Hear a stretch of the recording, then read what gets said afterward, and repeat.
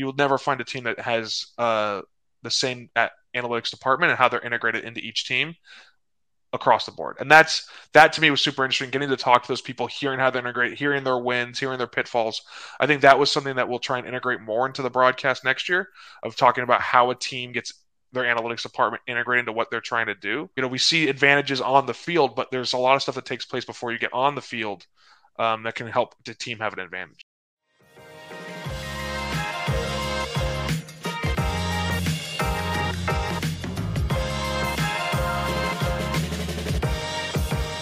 Hey everybody, Kevin Cole here, your host for Unexpected Points. If you're a first-time listener here, I hope you're going to enjoy what you have to hear. My guest today is Sam Schwartzstein. He is the analytics guy, the numbers dude for the Amazon TNF Prime broadcast. If you watched the Analytics Prime Vision feed that they have there with the all 22, with his different stats there. They also had little interview snippets with him between the first and third quarters where he's talking about some things that went on in the game. And of course, tweeting out a bunch of information there. He's going to be here on the show. He's also a former football guy, and we talk a little bit about his football past here, former offensive lineman for Stanford back in the Andrew Luck era, and just a really good dude. I had a chance to meet him in person for the first time at the Boston Sloan Sports Analytics Conference, actually outside of it. Last year, we talked a little behind the curtain sort of stuff here, but we talked a bit about him coming in and being a co-host for this podcast when I was thinking about that idea last year. He, of course, got this gig with Amazon, so that didn't end up happening, but I always want to have him back as much as possible so we can discuss everything that's going on. We talk about how the broadcast went this last year. We have some funny anecdotes about Al Michaels in that too that I think you guys will enjoy. And we also talk about the Super Bowl that's going to happen from a team building perspective, how those teams should be looking at things going forward, and especially how the Bengals and Bills and also the 49ers now coming off of some losses, being some of the elite teams in the NFL, how they should be looking at the offseason. So getting into the draft and positional value talk and all of that stuff. If you have any questions for me, you can find me on Twitter at Kevin Cole _, or you can email me unexpected points. That's pts@gmail.com. Otherwise, here is Sam Schwartzstein. All right, Sam, thank you for joining me. We made it through the regular season. We made it through most of the playoffs at this point. So I wanted to have you on because I was thinking of people who I need like a high level of analytical expertise, a high level of football expertise. And for anyone watching on YouTube right now, Sam, literal football guy. He's got a number of footballs in the background. Wait, let's just talk about this straight up right now, because that's a lot of football. So explain the footballs. Explain yourself to the nerds, please. Yeah. So fellow nerds. I played football at Stanford, which makes me about king nerd of all the football nerds you could be. Yes.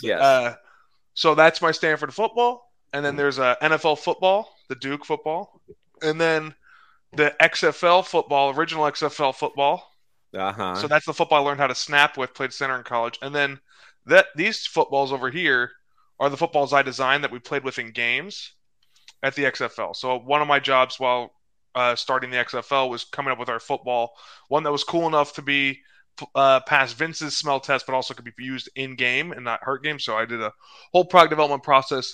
That one is the first ball we ever used in a test game that was approved, and then there was the team-specific Guardians ball. Okay. We don't need to get into too much of that one because, like, the podcast people are like, "What the fuck are you guys talking about?" But then these balls down here, oh my god, we got more balls. Sorry, these balls down here are very interesting because these could never be used in game. Vince wanted them to be the actions. They're kind of darker. I see a green ball, a black ball, all the team colors. Black ball. All the could team never colors. Be used. Okay. Can never be used. Yeah, that would be confusing. Imagine Jamar Chase was having problems with the stripes no longer being on there. Boy, he'd just be dropping balls left and right there. But no, one more ball though. I did notice to your right there was a ball still wrapped up. So what is that? Is that like the collector's item ball? Is that the NFT of balls? It is the NFT of balls. So that's exactly right. But This ball, when we announced the ball, we announced it Thanksgiving week. And so we wrapped it up like a turkey, and we sent it to a bunch of people, a bunch of press people, and I took one of them. You know what you should do with that is have it like, John Madden used to have the turducken. So you could have like a ball inside of a ball inside of a ball that you could slowly slice open for Thanksgiving. So I think I probably tested that. I probably tested the turducken football at one point. There was a lot of testing going on. Product development is a passion of mine. Okay, so I want to have you on to talk all that stuff. Another reason I want to have you on is I've been just waiting for another opportunity to use more sound drops that I have from 1987 cult classic Mel Brooks's Spaceballs. I also wanted that. Wow. Liquid Schwartz. So I need more of that to have on too. So I appreciate that also coming in. And third is you were the analytics, what do you call it? Like the analytics hunk. Expert. You were the analytics hunk, I think, of the broadcast there. Not only getting into the broadcast later on as we progressed through the season, they just couldn't keep you off of the screen. The magnetic force could not keep you off the screen, but also tweets, putting all that together. We had an episode earlier. We described everything there. So we got all this wrapped up together. So you're checking all the boxes. Let's start first with your experience in this 2022 season. Amazon, brand new, Amazon Prime coming into the space, streaming only, brand new, multiple feeds, all brand new. What can you tell me about the whole experience and how it went? Yeah, it went awesome. The goal of this year was to focus on putting out a great product and just being great, and then being able to adapt to what fans, customers had seen and make it so that we are building something for them. So what I had done, I joined, and then we just had kind of like a sandbox of what you saw in Prime Vision of different things that we were trying to figure out what worked, what didn't work, all these different components. And then we just adapted week by week. And that's why it grew till we saw we needed someone to come on and explain some analytics, or how are we directing people to watch the game in a unique way versus just saying, here's a smorgasbord sandbox. Let's give directional focus on what we're trying to watch. If we're going to talk time to throw, then after that, we'll have time to throw above the quarterback's head. Things that make it more tied in together and not just make it like, hey, a cacophony of different things that are taking place. And it was awesome to see the growth of the product, see how much people loved it, and see the retention that we had for people who were really passionate about the product. They stayed, and they became one of the lines we heard is, we can't watch football any other way. Because they started watching Prime Vision. That is how they want it on all their broadcasts, and that's a win for us. Yeah. We have nerds. We try to ruin football just generally. So you're trying to ruin people's football viewing experience, basically, outside of this broadcast. Yeah, I think that's one way to put it. I think I think what honestly though is like anything that we do, everyone else can see. And I think it's going to make the game better to watch, because we're gonna willing to try new things, put ourselves out there, and then adapt. Yeah, no, it was fantastic. Now, actually, maybe you could clarify something for me, because I was watching the Prime Vision, the extra stats, the tracking, the all 22. I was watching that most time. So you started jumping on there. I don't know what week it was, around week 10, 12, something like that. You started getting in the action. And were you on the normal broadcast too, or was it just on that broadcast? Just on Prime Vision. So what we wanted to go deeper with our fans that we were super serving. So the hardcore fans that are enjoying all 22, they're enjoying the analytics, they wanted more. And then I would provide directional focusing on what is something that from a tracking metric you can see, to an analytic about defining it differently. So we're going to talk the first week on there was Seahawks, Niners, and here's how to watch Christian McCaffrey differently. He's going to be in and out of the back. He's going to be out of the backfield more and in motion more than any other running back. So then now you see that he's in motion more. He's in backfield more. We have the nameplate on his head, and you'll be able to see on the side wing, oh, here's all the analytics about when he's on the out of backfield versus in the backfield. And so then it gives you a landing spot to say, okay, here's you explaining the stat. And then we use success rate a lot this year, because that was something, as we talk to fans, that was easier to digest than maybe an EPA metric or a CPOE metric. That makes it a little bit more difficult for people to, who's expecting what. Everyone can see, oh, did you stay on schedule? We're defining something that people already say with analytics, and that was helpful to get fans, but we still need to explain or on screen myself to come in there and explain it to make sure that now fans are getting something that they really want, and they're following the game in a little bit different way. And ultimately what we asked other people that were polling is, did this make you a smarter football fan? And 99% of them said yes. Yeah. No, it definitely, I mean, even for me, someone who, I'm not very smart on the film stuff. I try not to watch film as much as I can, but for even the stat stuff, it was helpful for me. Yeah. I like success rate also because I think it's a good metric where its benefits in terms of stability are probably a little bit overstated. But, if you're watching a game and one team is up, 21-7, but their success rates are basically equal on offense, you can probably say, it's a closer game as far as, fundamentally how these teams are playing versus what you're seeing on the scoreboard. Of course, you're going to get some people are going to be like, oh, big plays matter, turnovers matter, this matters, that matters. And of course it does, but it does help give just an extra layer of understanding, which I think sometimes we forget about when we're watching the broadcast, where we're just saying this is what happened and this is what the teams deserve the score to be. And that's a great point. And what made it interesting, so I did what we call podbusters. So I'd come in between the first and second quarter and the third and fourth quarter. And the last game, got lingo. Season, this is good lingo that I'm going to use now. Go ahead. But when we came in the Dallas game, we saw that Dak Prescott had the number one success rate in the NFL. And then we're seeing that part of that problem was everyone catches his footballs. He doesn't have many incompletes because he'll throw a lot of interceptions.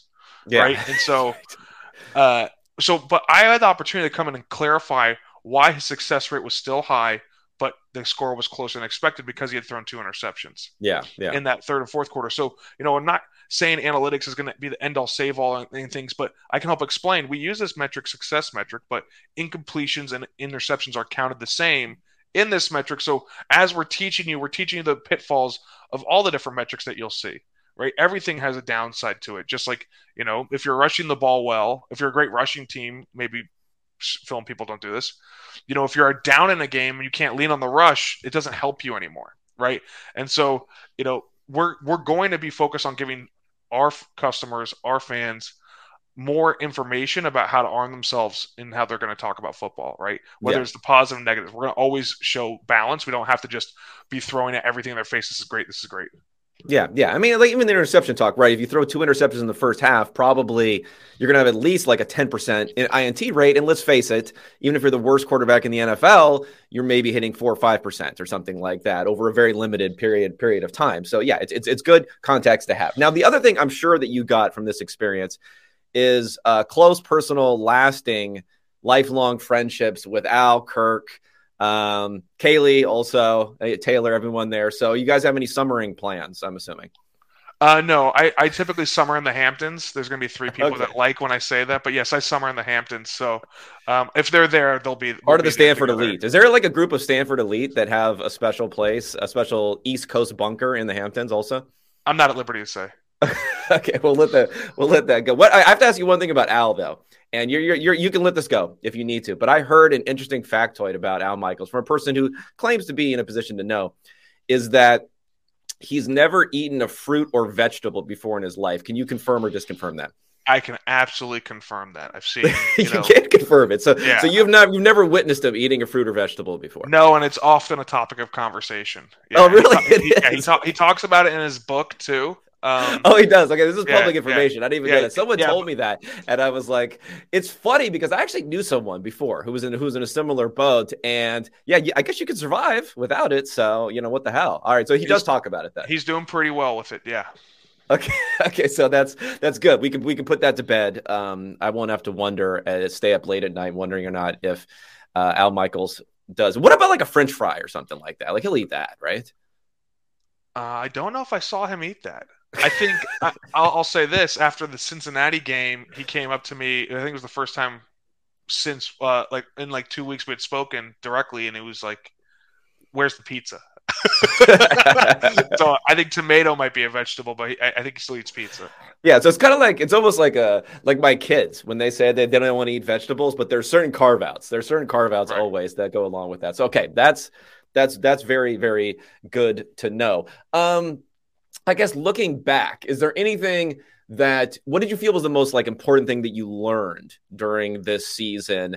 And it could be small or big thing. It could be personal or about the broadcast generally.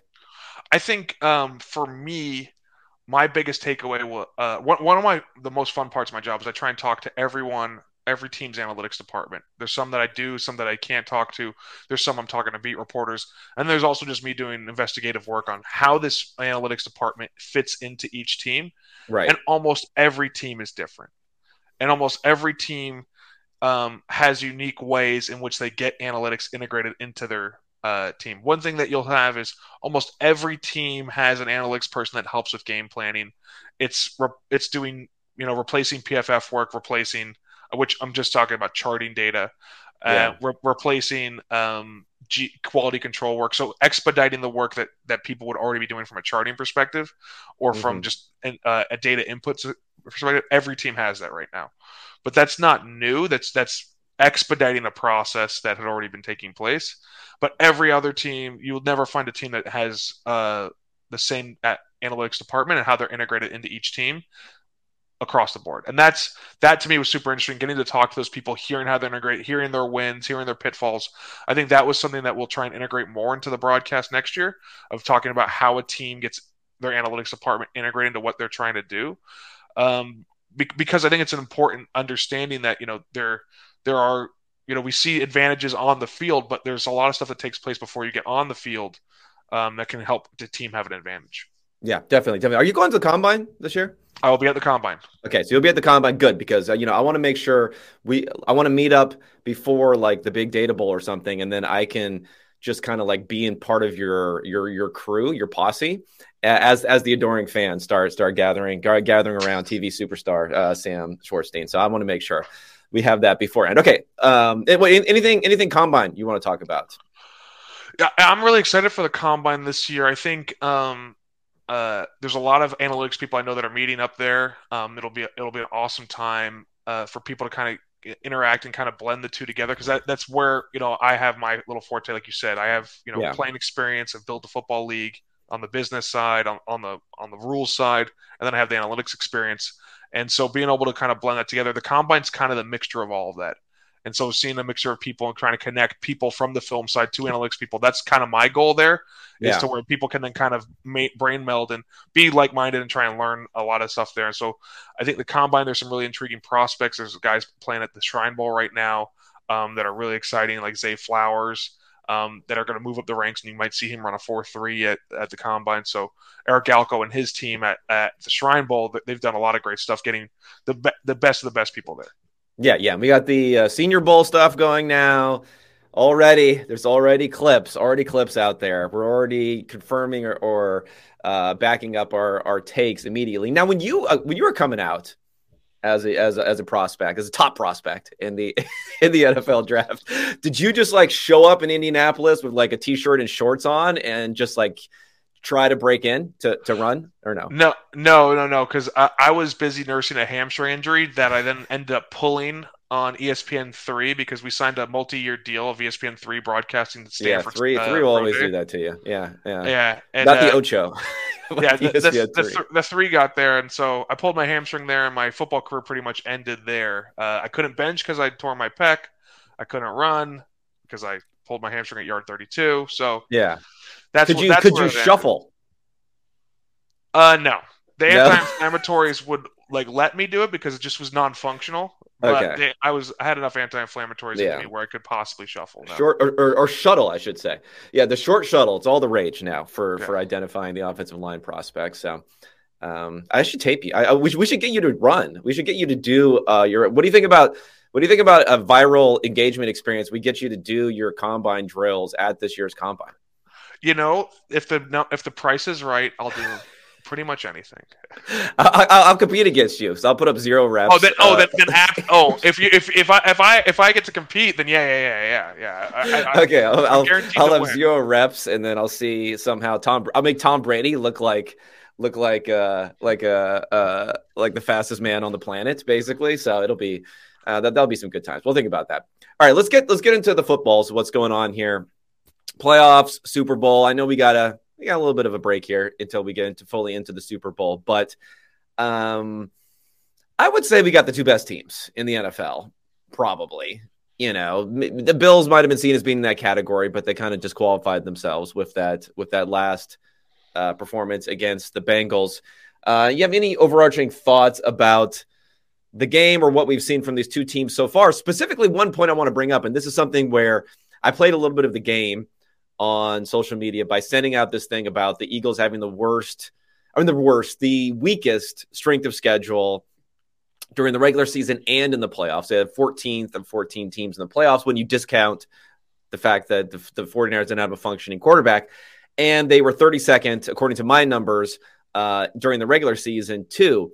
So maybe I knew that was going to get picked up because all the NFC East teams' fan bases hate each other so much that you get three fan bases that are making something viral versus being positive about one of them. What do you think about the Eagles versus the Chiefs? Because I think the markets right now have the Chiefs being slightly better. I mean, the Eagles being slightly better. Do you have any opinions on that? Yeah, I think one of the exercises I try and do is look at the rosters across the board and see where I would take another player from the other team, and right. You're going to find yourselves hard to find Chiefs players a lot versus when you're going on roster player to player.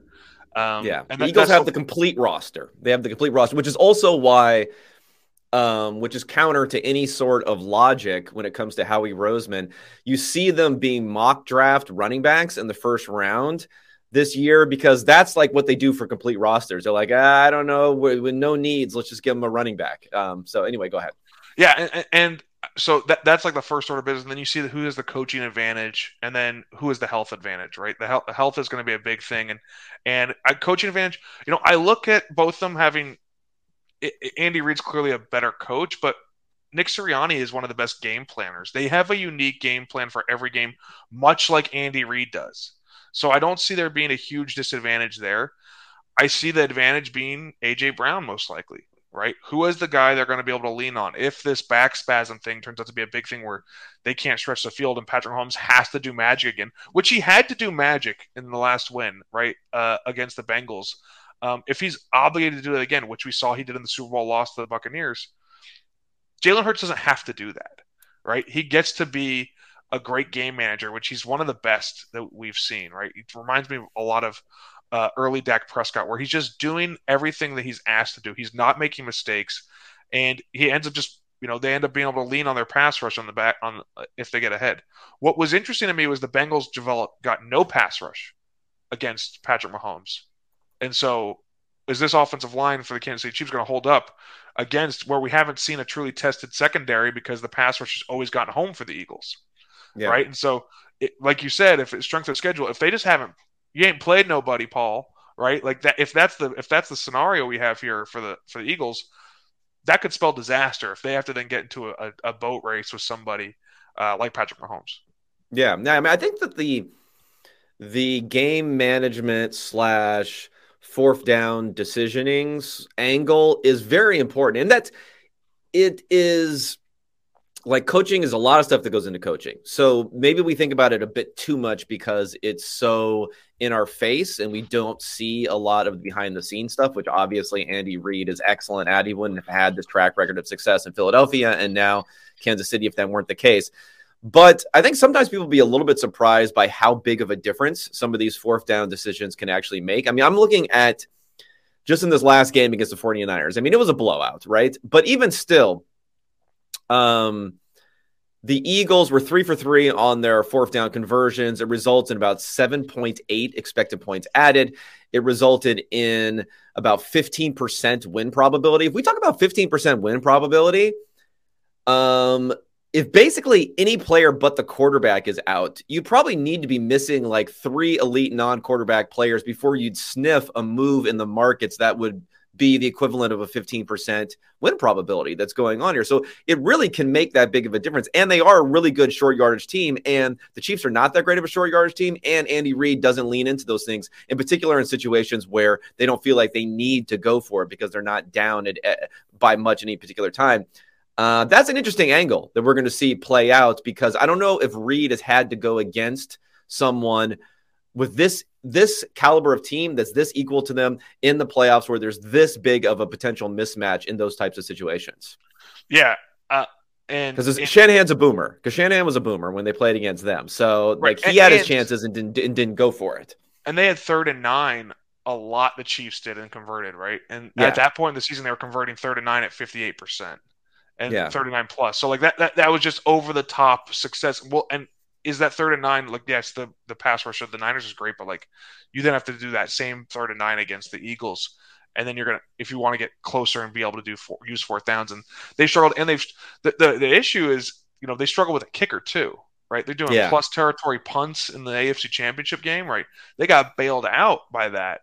And you got to think about, okay, what are they going to have opportunities to make these in-game decisions? And I think in the Super Bowl, they'll be more likely to lean on Patrick Mahomes because it's like a burn the ship situation. But what's great about the Eagles is you go to the other side. A lot of teams that should go for it on 4th down, they're not as good at it, and they have a bad defense, right? Because often I believe the teams that should go for it more on 4th downs are the underdogs, because you're more than, you need to find something, a chink in the armor. You need to find some advantage. But the Eagles are giving it back to a great defense too, right? So if they're giving short fields, if they're giving those scenarios, they have the best 4th down mechanics. It's all those things combined. You're going to have a huge advantage. The problem is if 4th down might not matter to the Chiefs if they're going to get out of 3rd and 9s, right?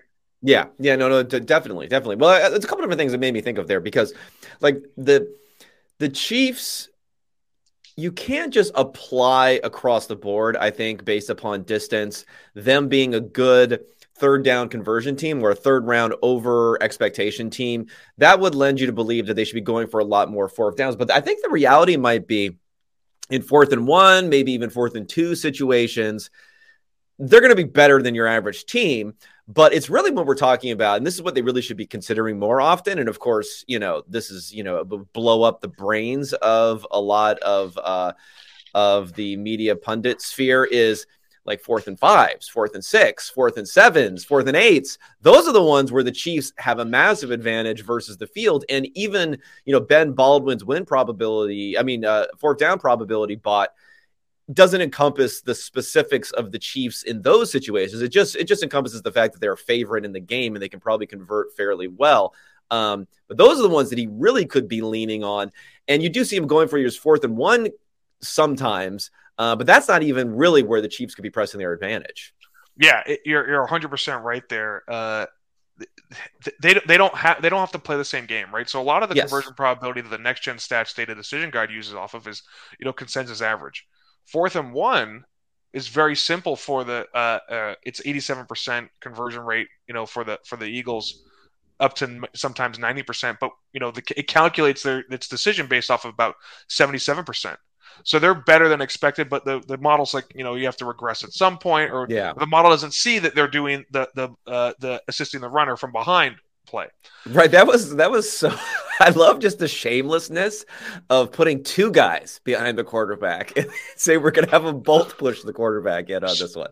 So what I like, to go a little bit football and make this about me.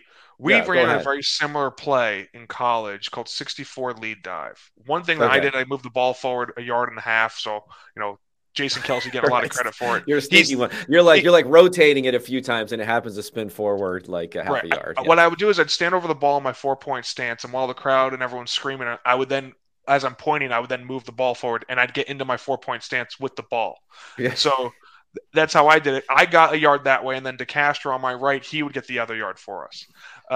And so but what we used to do is we used to say, okay, we're gonna get rid of the defenders because we'd launch 2 fullbacks over the top. So what people don't realize, you try to get rid of those guys who are jumping in to stop. Okay, yeah, I like that. But gravity happened, so they all landed on top of me. Okay, hey, sacrifice. That's a sacrifice for your team. One of our fullbacks becomes the next guy. So we're doing the same type of thing. We're running a fake pitch off of it. We're doing an evolution because we get in the same, bone type formation, very similar to like how the Eagles are doing it. But then we put offensive linemen back there because they started putting defensive linemen. So now I'm doing the snap. They're having 2 defensive linemen jump over the top. I have 2 offensive linemen. I'm having like 1,000 pounds land on top of me every single time. And I like what they are doing with pushing instead of everyone landing on top of the center, because I would do my move and then I would just cradle. Yeah. It still seems painful, even if you're getting pushed. I got a new. I'm okay. I'm gonna invent a new thing I just thought of right here. Mm-hmm. It's probably not legal. You have to tell me if it's legal or not. Can the center snap it to the quarterback, and then the quarterback between the legs just give it right back to the center, and then the center is the one picking up the 4th down? What do you think about that? Well, I'd have to look at the NFL rulebook. I know high school and college rulebooks have the fumblerooski taken out of it, but that is technically the fumblerooski. Because it has to leave the hand of the center, right? That would be like, yes. You can't be touching it. It's like the quarterback can just touch it and then say, okay, now it's yours. So it has to leave the hands. But if it actually physically left the hands of the center and then was given back, it's probably not going to work. You probably get blown up in the meantime. But I'm trying to disrupt. I'm trying to disrupt sneaks right here, and that's my idea. So this is why people think I'm annoying sometimes, but you're coming up with a nonsense thing. I'll define it for you. Okay. So the fumblerooski is a very similar concept, right? Where you're gonna get it.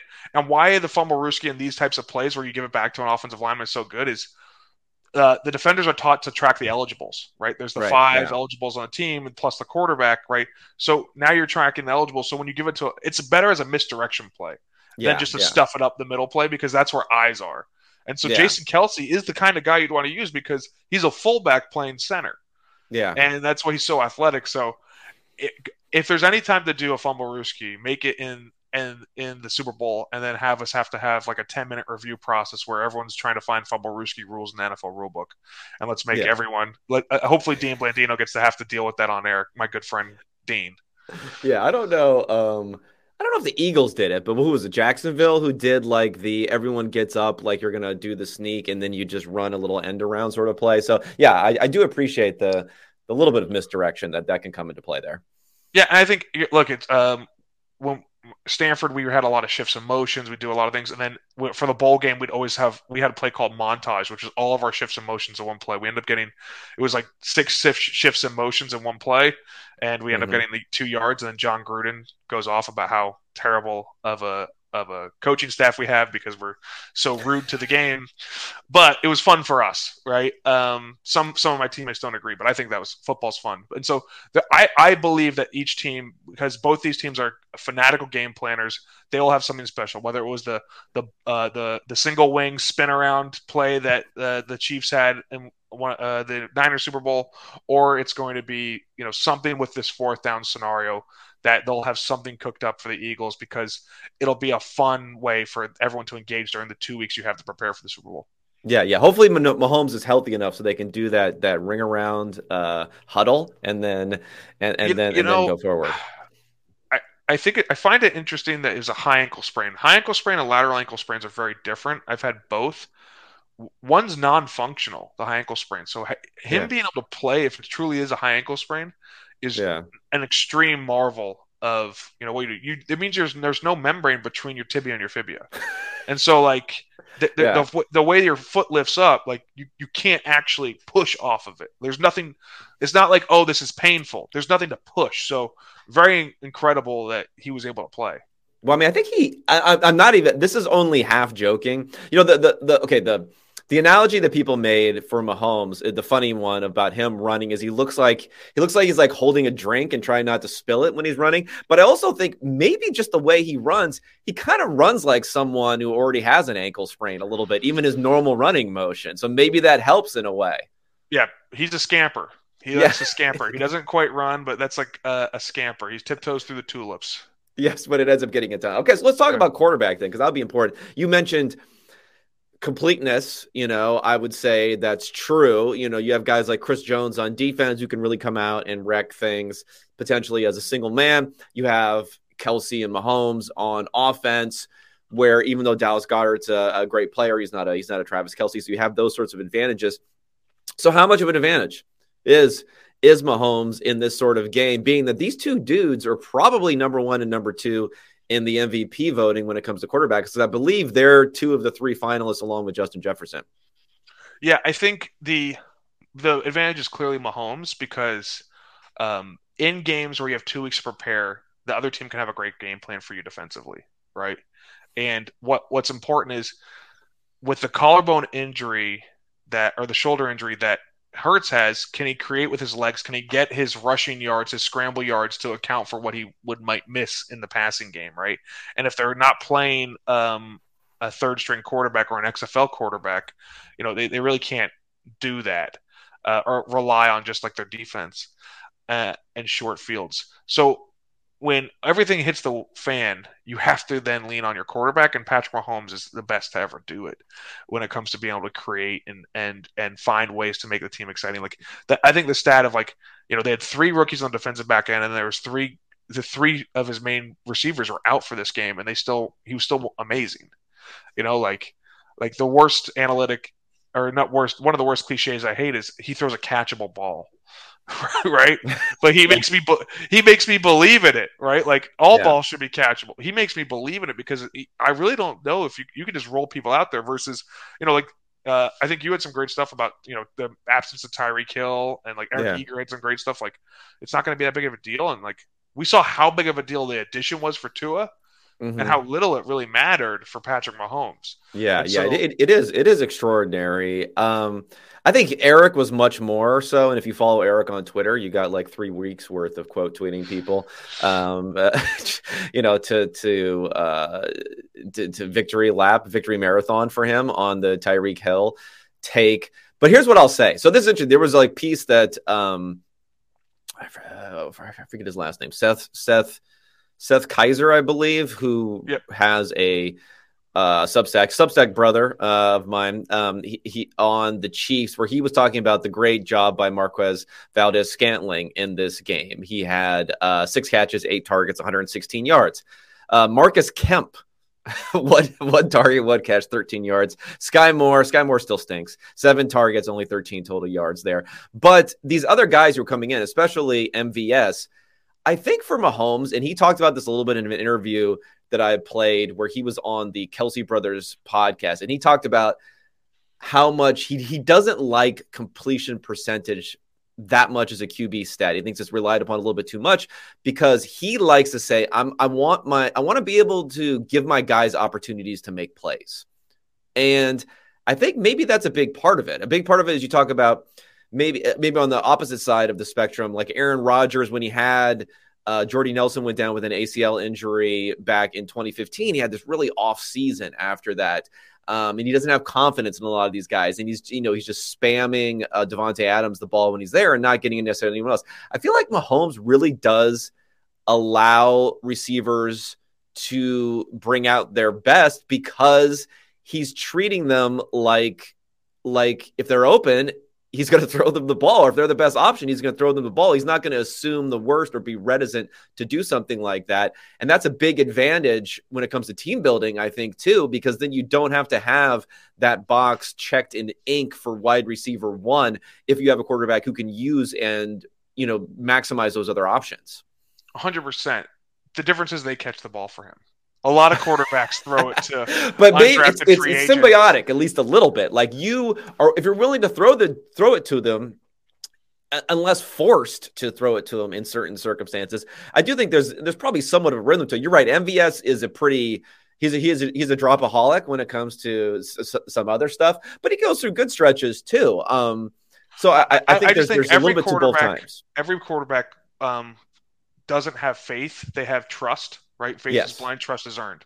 Right? So you have to get that trust in some capacity. I think everyone would like their wide receivers. DeMarcus Robinson hasn't been the same since he left Patrick Mahomes, right? And so it's like they catch his ball, and that sounds so rudimentary and stupid, but like people's catch rate is so much higher with him, and they'll be able to do it because if all those guys drop those balls, he's going to Kelsey every play.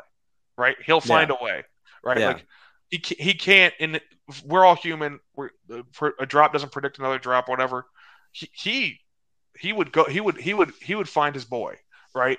That's what all quarterbacks do. It's just guys are catching the ball for him, and he is willing at the end of the day to be able to go to other people versus guys that would never want to earn that trust outside of practice. Right. And there are issues with guys throwing the ball in practice and then being like, okay, he dropped it in practice, I'm not going to throw it to him in the game. Yeah. And I'm trying to think of there was one particular one, that one catch from Marcus Kemp. I can't find when it happened in the drive, but I remember thinking like, it wasn't like he was completely wide open or something. It was actually a play where they really needed it. I can't bring it up now to figure out exactly when it was, but I believe it was actually one where they needed it. Oh, the 2nd and 8 for a 13-yard catch. But again, it was like, at that point, there was no like Justin Watson, who's Justin Watson, but he wasn't there, and he actually kind of matters a little bit. He gets open down the field. He actually gets a decent amount of air yards. He also drops some balls, but Mahomes still throws it to him. So Justin Watson didn't play. Then you had Mecole Hardman going out, Juju Smith-Schuster going out, Kadarius Toney, who dropped a touchdown on the first drive, going out. Yeah, so having guys like Marcus Kemp step in and be able to at least do something, I think is just like off the charts as far as we're talking about wide receiver, 6 or 7 at that point. Yeah, and they're one of the teams that has, be able to find guys like that that'll actually perform. Unbelievable. But every game that Patrick Mahomes has, he's got some guy stepping up. Noah Gray making like a one-handed catch in a playoff game. Like they have a guy step up, and that's great for team camaraderie. This is the football guy side of me is like if you have Patrick Mahomes, as a team we can win any game, right? Yeah. It doesn't matter if everyone else falls flat, and so that helps you in terms of how you prepare for the game and how you feel confident going into the game, knowing you have the best player. I played 3 years in college where I had the best player on the field. Right. Yeah. I knew that going in. So it changes a team's makeup knowing you have that guy, and guys will step up for that. Patrick Mahomes has earned that. And so now, on Jalen Hurts on the other side, do they follow him that same way? Will everyone step up and play better because of him? I think it's more of a team element there versus then focused on we have the guy. But they did go 98 yards with Chad Henne. So who am I? Yeah. I mean, that was funny. A guy I like a lot, Jeff Schwartz. He was writing about that fellow Schwartz. It was offensive lineman. He was saying how in that Chad Henne drive, how they ran the ball with Isaiah Pacheco on that one. And he's like, the Chiefs should do that more often. I'm like, yeah, well, he did average like 15 yards a carry during that drive. So yeah, I agree.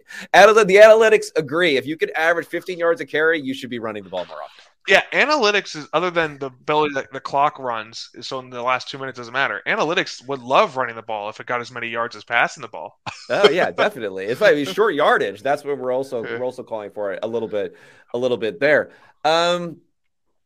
What do you think about Jalen Hurts long term? Because there's some good videos that he put out. I don't know if he put out or if his management or someone about the doubters and the haters, and of which there are many. For him, the first couple of years, not me, of course. I like the pick, but one of the few. I mean, maybe one of the only who at least publicly like the pick there. But is still anyone really sold on him? I saw a funny thing this morning of someone dunking on someone else who was defending Hurts now, but then a year ago we're saying Gardner Minshew might be a better quarterback. And I don't think that was super crazy that some people were saying something like that. If Minshew would have continued with another good performance this year after that good performance against the Cowboys, who knows what people would have said. But Hurts is up for extension here. So do you think this is signed, sealed, and delivered? Because if you're a buy low type of person, this can't be a good buy low season for Jalen Hurts, even if you do believe in him. Yeah, so I would extend him as soon as possible, because we don't know what the salary cap is going to look like. We know it went up a lot this year. It's going to go up, $40 million this year, and so you might as well get it in before the YouTube TV deal goes in. So just from a financials perspective, and then worst comes to worst, you trade him for a first round pick later, right? Like they've done before. Or get a couple third-round picks. There's things you can do about moving on from a guy like that, but you want to get that guy, you want to keep him in, and then because of the salary cap going up, I think you stay with him as because you have some of your other key pieces already locked in for a while. Yeah. I think evaluating quarterbacks, especially being agnostic of situation that they go into, is really, really hard. Patrick Mahomes, Josh Allen, and Lamar Jackson all sat for a year. Or wait, no, Josh Allen didn't. But Lamar Jackson. Lamar Jackson sat for half to 2/3 of the year, maybe. Yeah. Right, but he sat, and they had brought Greg Roman in because they knew they were going to run the pistol offense, right, with him when they drafted him, and so that's why they had him as the assistant offensive coordinator. But guys got to sit, and then we saw them be successful. If Josh Allen didn't have time growing pains, right, people were doing high fives about how everyone predicted he was going to be terrible, and then everyone was high fiving about how right they were, right? And now we know that's not the case. I feel attacked, but go ahead. Continue. Yeah. It was you and a couple other people in Cincinnati, and then I mean all of us were it didn't fit, and now he ended up getting Zach Wilson drafted because it was this guy doesn't look great, but see how far he throw. Like wait till Will Levis this season. I mean I don't know anything about him, but I guess he throws a nice ball. But at least he played in the West Coast and he was recruited. But Will Levis, another thing. So that's my point is these best quarterbacks in the NFL. We have the guys who sat, and then you had they didn't feel confident in them right away, and then you have Kyler Murray, Baker Mayfield, Jalen Hurts, Joe Burrow, all transferred, right? So big time schools that get them, and then they have big time first overall picks were transfer players, and so they had to change the scenery to go into it. It's really hard to evaluate these guys outside of who's calling the plays, who are they throwing to, what's the scenario, what's the expectations for them. It's a really hard situation to evaluate that quarterback. But if you believe you can build around this and create a winning culture, right, around this player, absolutely do it. But I'm also, like you mentioned, I take flyers on second and third round picks to be at quarterbacks because the position's so important. The Eagles saw how important having a backup quarterback was their last Super Bowl run. Doesn't mean that you can't draft quarterbacks anymore because they're still an asset to trade later, even if you want to, because they haven't been played. It's like being able to have something that is unproven. There's not reason why they can't be better than like Trey Lance. I think he's still an asset to be traded this year if another team had him evaluated because he hasn't done anything to prove that he's not a good quarterback yet.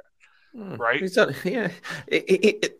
I don't know. That's a little. He's a little iffy. He's a little iffy. He has at least played some, but he hasn't played much. He played in true. A torrential downpour, right? I don't think anyone would have expected that play to be like, oh, this is a vacuum of what this guy is. I know who this guy is right now.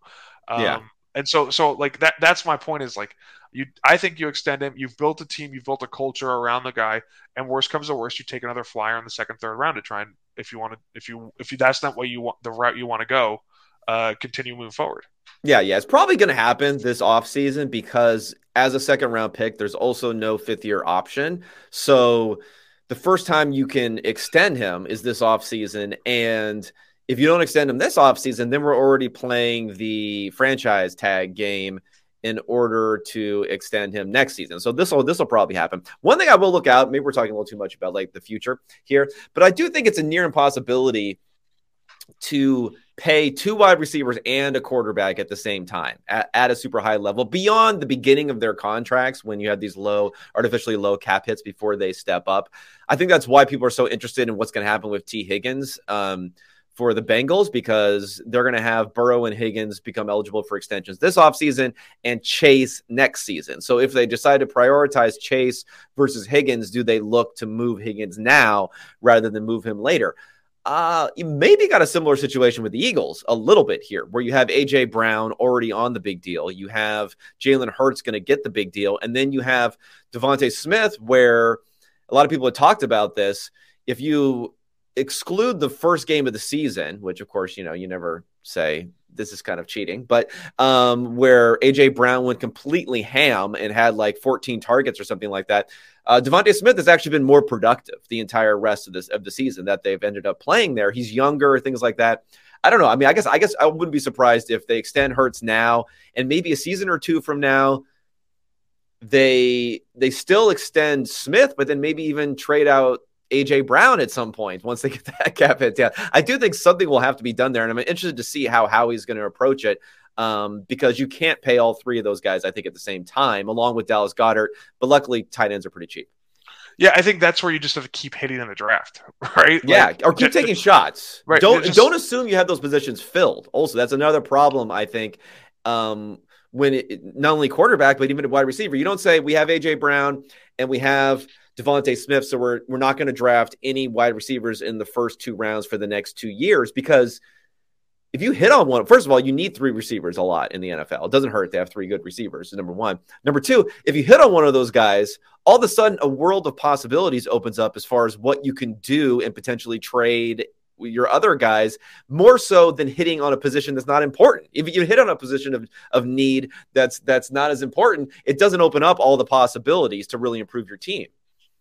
I think where they got really lucky, and this is not wide receiver, is Jordan Mailata. Right? Yeah. He's on their roster because of the International Players Program that lets you have 4 extra players on a rotating which division you are. And that year, he got to be there.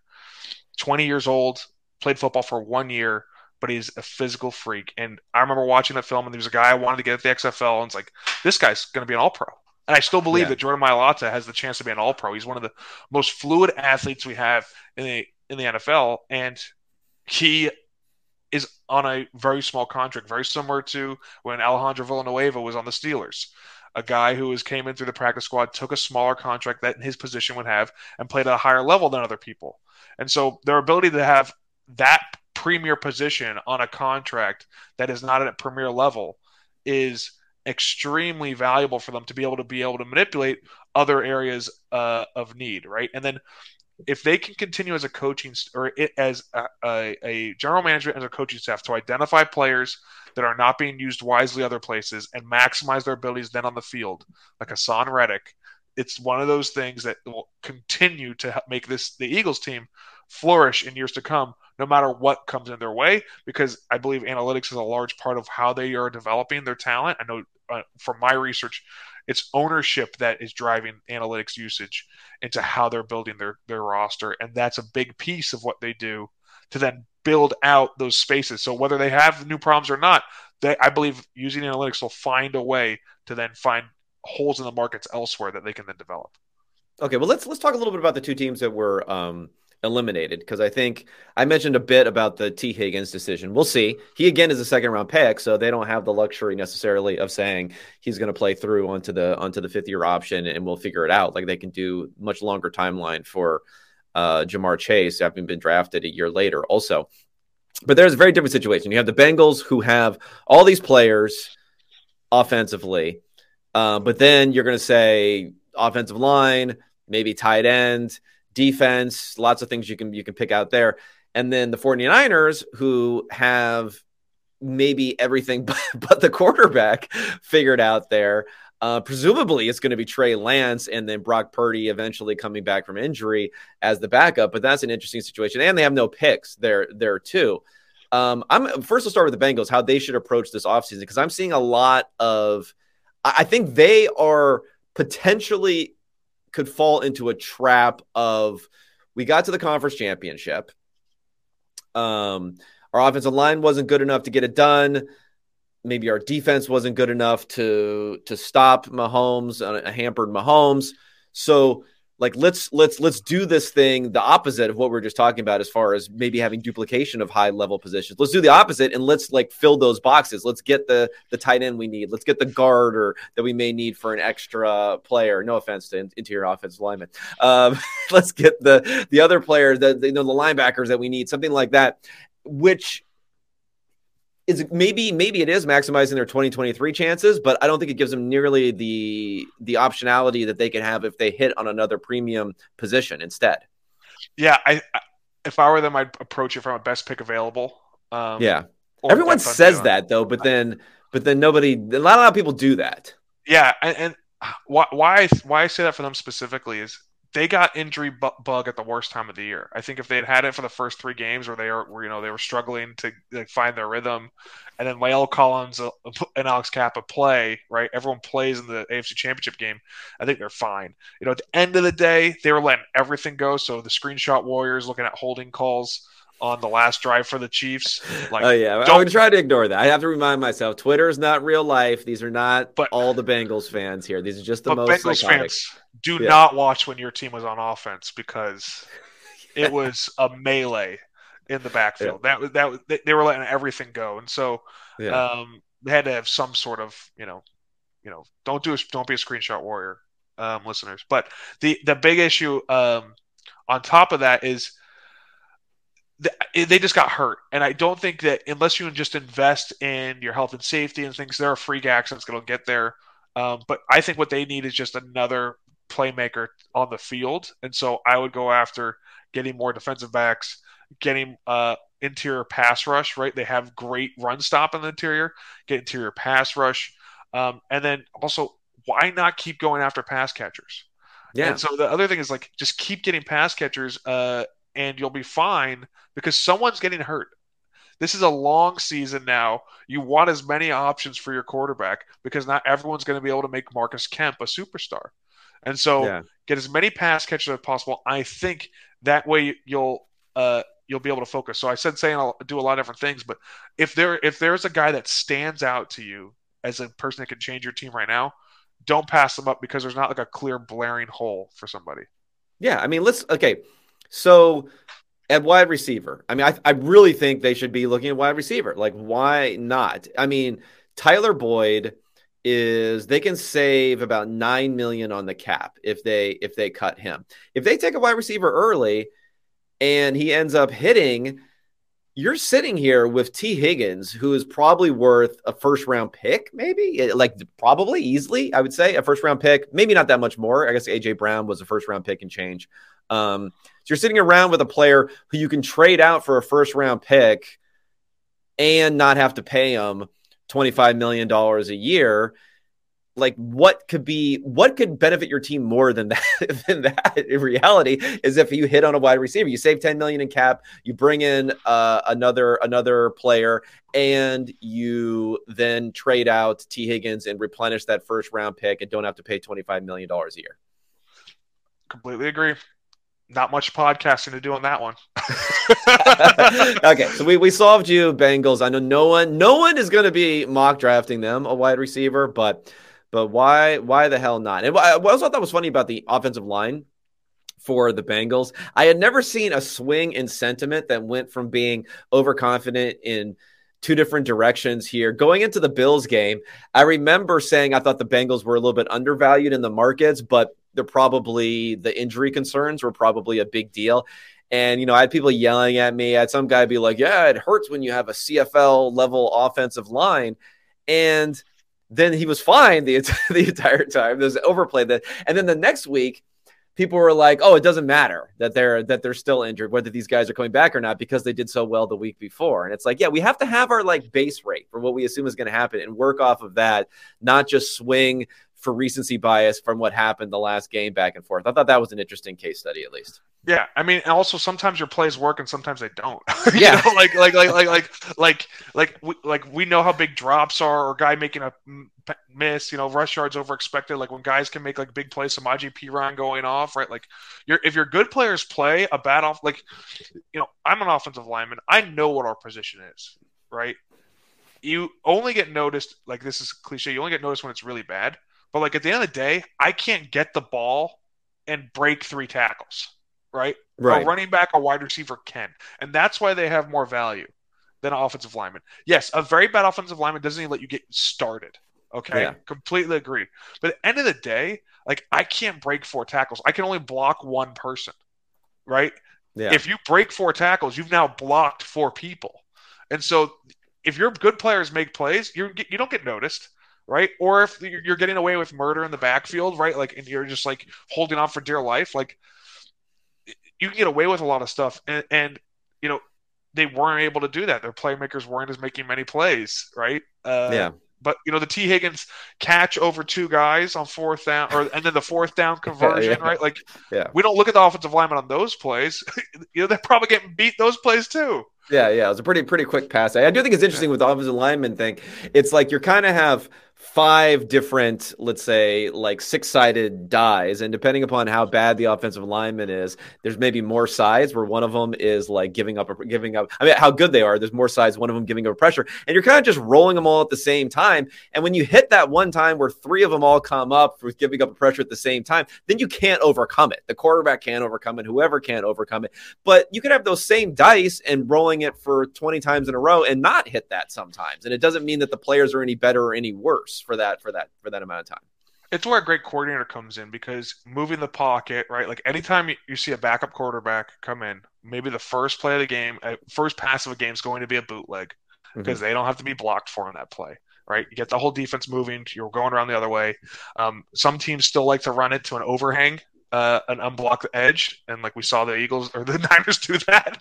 It's you're the greatest coordinator in the world. I can't stop singing your praises. Then you run bootleg to an overhang player. I think there's a lot of different mindsets on how teams can kind of build around the offensive line. And if you're focusing on, all right, we don't have to pay across the board.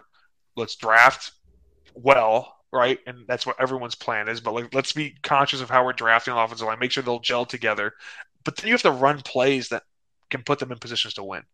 And that's the problem that a lot of teams get is they're going to run, oh, he couldn't fit my system. Fellas, your players are your system, right? Run plays are going to – I think what was great is I think the completion percentage record was broken by Sam Bradford when he was in Minnesota. Not because he had a great offensive line and great receivers, but because he got the ball out faster than anyone had gotten the ball out. Because they weren't attempting to block deep pass plays, right? Just get the ball out and keep him safe. So they were still a bad quarterback, but they kept him safe. They called plays specifically to him, and that's what these coaches need to do. If your offensive line can't block for certain plays, don't put them in those positions. Find a way to get Chris Jones not to be one-on-one with somebody, please. Yeah. That's key. And then I think for the 49ers, I'm actually a little bit more positive on their situation. I know they don't have like the quarterback necessarily figured out. I think they should continue to take shots at the quarterback. And I know you've already invested 3 first-round picks in Trey Lance, so maybe you don't want to do it. They don't have a pick until the 3rd round this year. But it's absolutely wild. They're going to be like the new poster child for compensatory picks because they have 3 third-round compensatory picks this year, a 5th round, a 6th round, a 7th round. Rand Carthon left to go to be the general manager of the Titans, which is going to net them 2 more 3rd-round compensatory picks over the next 2 years. DeMeco Ryans left to go be now the head coach of the Titans, the Texans, which is going to net them 2 more 3rd-round compensatory picks. I mean, you're almost making up for having just, completely lit on fire those 3rd-round picks, even if Lance doesn't hit, as long as you're willing to not play the sunk cost game there and still look at quarterbacks in a prudent manner going forward. And they might upgrade at defensive coordinator with Vic Fangio now thinking he might go to San Francisco. Oh, shots fired at DeMeco Ryans now. No, I think he's the best. I think he created the NFL that we see with the scoring being lower. Yeah. He's the one who developed all this. Did I play for him? Yes. He's a friend of mine. Yes. But, I think he's the best coach, the best defensive coach I've ever seen. So, and so they might get a pick for that. I think then I agree with you. The quarterback position is so important, and a lot of the backups play. At the XFL, I built our number 1 paid player on every team was going to be the quarterback. The backup quarterback was going to be the number 2 highest paid player, right? But there was no draft, really, capital. There was no salary cap. And so, there's a lot of other things that didn't have to gel into, but the focus was who knows if we're going to be able to block for these guys for 10 games. The same things in the NFL, right? The quarterbacks, I don't know. We had, I think the most quarterbacks play this year. You don't know who's going to be there, and so you might as well have those guys in your roster. And I believe by having a guy not play behind another guy who's playing well, their value doesn't decrease an exponential amount. You can still move that. Yeah, I really don't move that player. So if your team's good enough to win with Brock Purdy, then you can keep drafting guys like that and then have a piece that you can then move later. No one's saying every player you draft has to be on your team forever. Yeah. And also, go ahead. It can be an asset that you move later as well, but you've taken a quarterback that's unproven. People will then try that if they've had good draft grades. That's how we've seen Josh Rosen get picked up by so many teams because in some level a GM had a high grade on him, so you might as well take a flyer on him. Yeah, right? Yeah. Carson Wentz going multiple times. It's happened before with other guys. And I also think the idea, and this might be something that people will say, the idea that if you have Shanahan, it makes the quarterback less important because he can get good play out of bad quarterbacks. I actually think that's probably in a way backwards. I think if you're a coordinator who can get average-ish sort of play out of anyone, then the additional benefit you get from having a better quarterback, let's think of Matt Ryan 2016, like MVP, taking that quarterback to an MVP sort of level. That's more valuable. Like each win that you get above a 500 team is much more valuable of a win in value you're adding than going from 3 wins to 4 wins or 4 wins to 5 wins or 5 wins to 6 wins. Same thing with quarterback. Each, 10th of a point of EPA, each 0.05 of a point of EPA that you're getting efficiency, once you're getting above average is that much more important. That's what differentiates the top guys from the other guys. So if anything, I think you can argue that it's like the best place to invest money with Shanahan, because to get that outsized extra incremental efficiency at the top can really put you forward, because that like Falcons team in 2016, their defense stunk, and they still made it all the way to the Super Bowl, whereas this 49ers team has been more of a defensive team that's gotten away with not having that quality quarterback.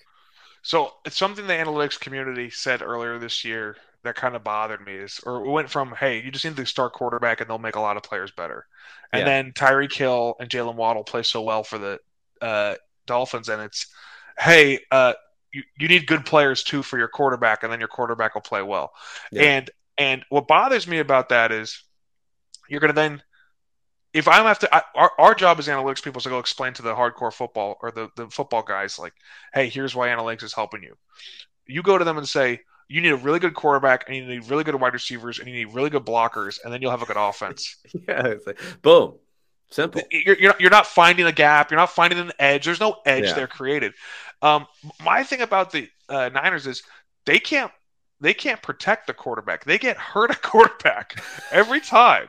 How much of that is randomness, though, versus like, are they doing something? Are they doing something with the quarterback? They got to putting him in more harm. They got to start praying. They're not. They got to start praying to more people or to different people. Like, I don't know. I think that's a lot of the reason why they traded up for Lance, honestly, is because Jimmy was getting hurt and the bottom was falling out in those situations. I would feel, if I were them, I would say to myself, we can clearly build around an average quarterback, and we can take them to B+ level and get to the game. All we have to do is win the game at this point, right? But they can absolutely get to the game, the NFC Championship game, to get to the Super Bowl with an offense built around a game execution, not manager, game execution quarterback. I think that they should keep taking chances on those players in the second and third round versus paying a guy, because then they can pay those guys at those key positions and keep paying a defense to then have the opportunity to be put in those positions. They have a unique act. Like, what's their edge? Their edge is they can get to the game. I agree. It's better to have Patrick Mahomes on your team than not. It's better to have Josh Allen on your team than not. But they don't need those guys to get to the NFC Championship game. I would continue to try and say we can use so much capital elsewhere and have those great players to elevate a player versus, because, Brock Purdy isn't doing this, if with Kyle Shanahan, if he doesn't have Deebo Samuel, Christian McCaffrey, Brandon Ayuk, and George Kittle, right? George Kittle is the best EPA per target player this year in the NFL. Like, they're creating a lot from those also key players, where if they have to invest in the quarterback position on a max contract, those guys all aren't there. They can have an advantage because of the coordinator, so I would use that advantage. You're 100% right. I think they'd elevate with on offense with the star quarterback, but I don't know if they need to based on how they build their defense. Yeah. I mean, it's weird. It's just like everything's like the last game that happened. The last game that happens with the Bills, they have trouble offensively. So it went from, an elite quarterback like Josh Allen can elevate anyone to, how do you expect Josh Allen to win when he doesn't have enough receivers? So yeah, I didn't like the receiver talk. Isn't Gabriel Davis a great number 2 in this league? I don't know if he's that good, but whatever. I don't know. He can be good. He can be good. So, but I guess when you have Cole Beasley out there again running routes, maybe people aren't happy about that. Although second team All-Pro Cole Beasley, thanks to Peter King a couple of years ago.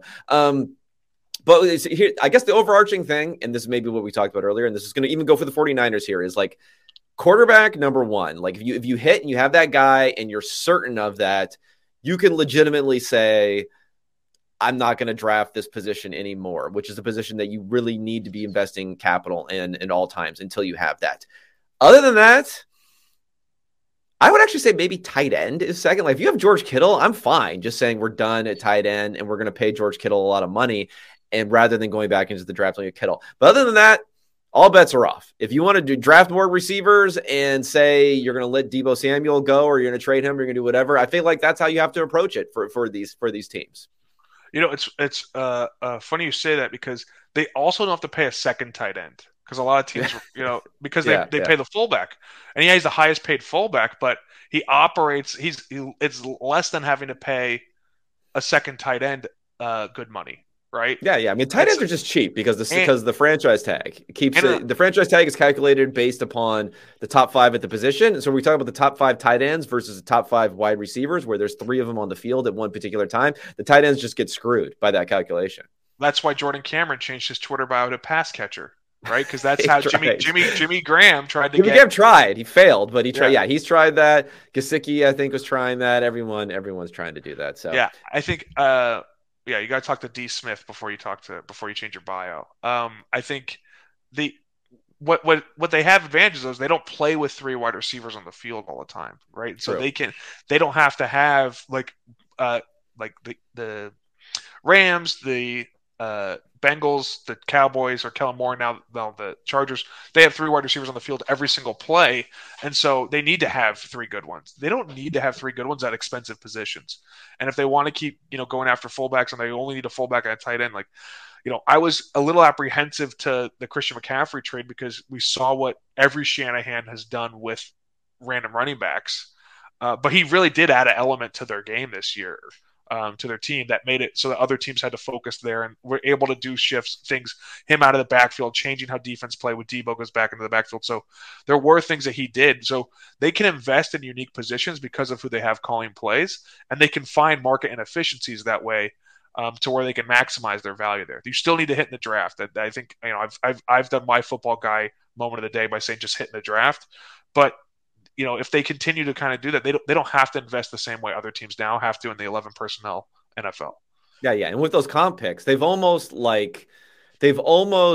accidentally played the trade down game by having like all these different mid-round picks and all these different darts to potentially hit on. Kind of accidentally traded in their first round and second round picks for later picks. But instead of it wasn't trading in, it was using those to get other players.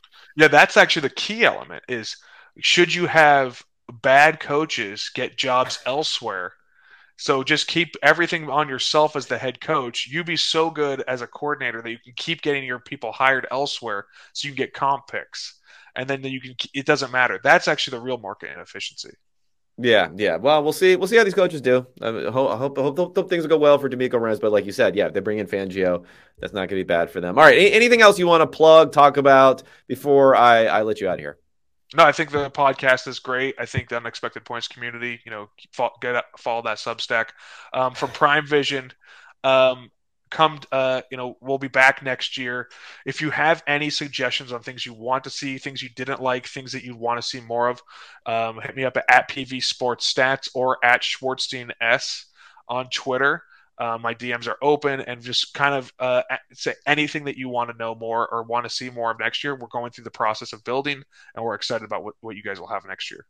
We need some more of those zip ups that you got going on there. With the brain, it's over here. The braid on top of TNF there. Looking good, man. Well, great to talk to you as usual. One of the best guys out there, Sam. Go follow him. I'll give everyone have the details at the front end of this episode, but thanks so much for the time, man.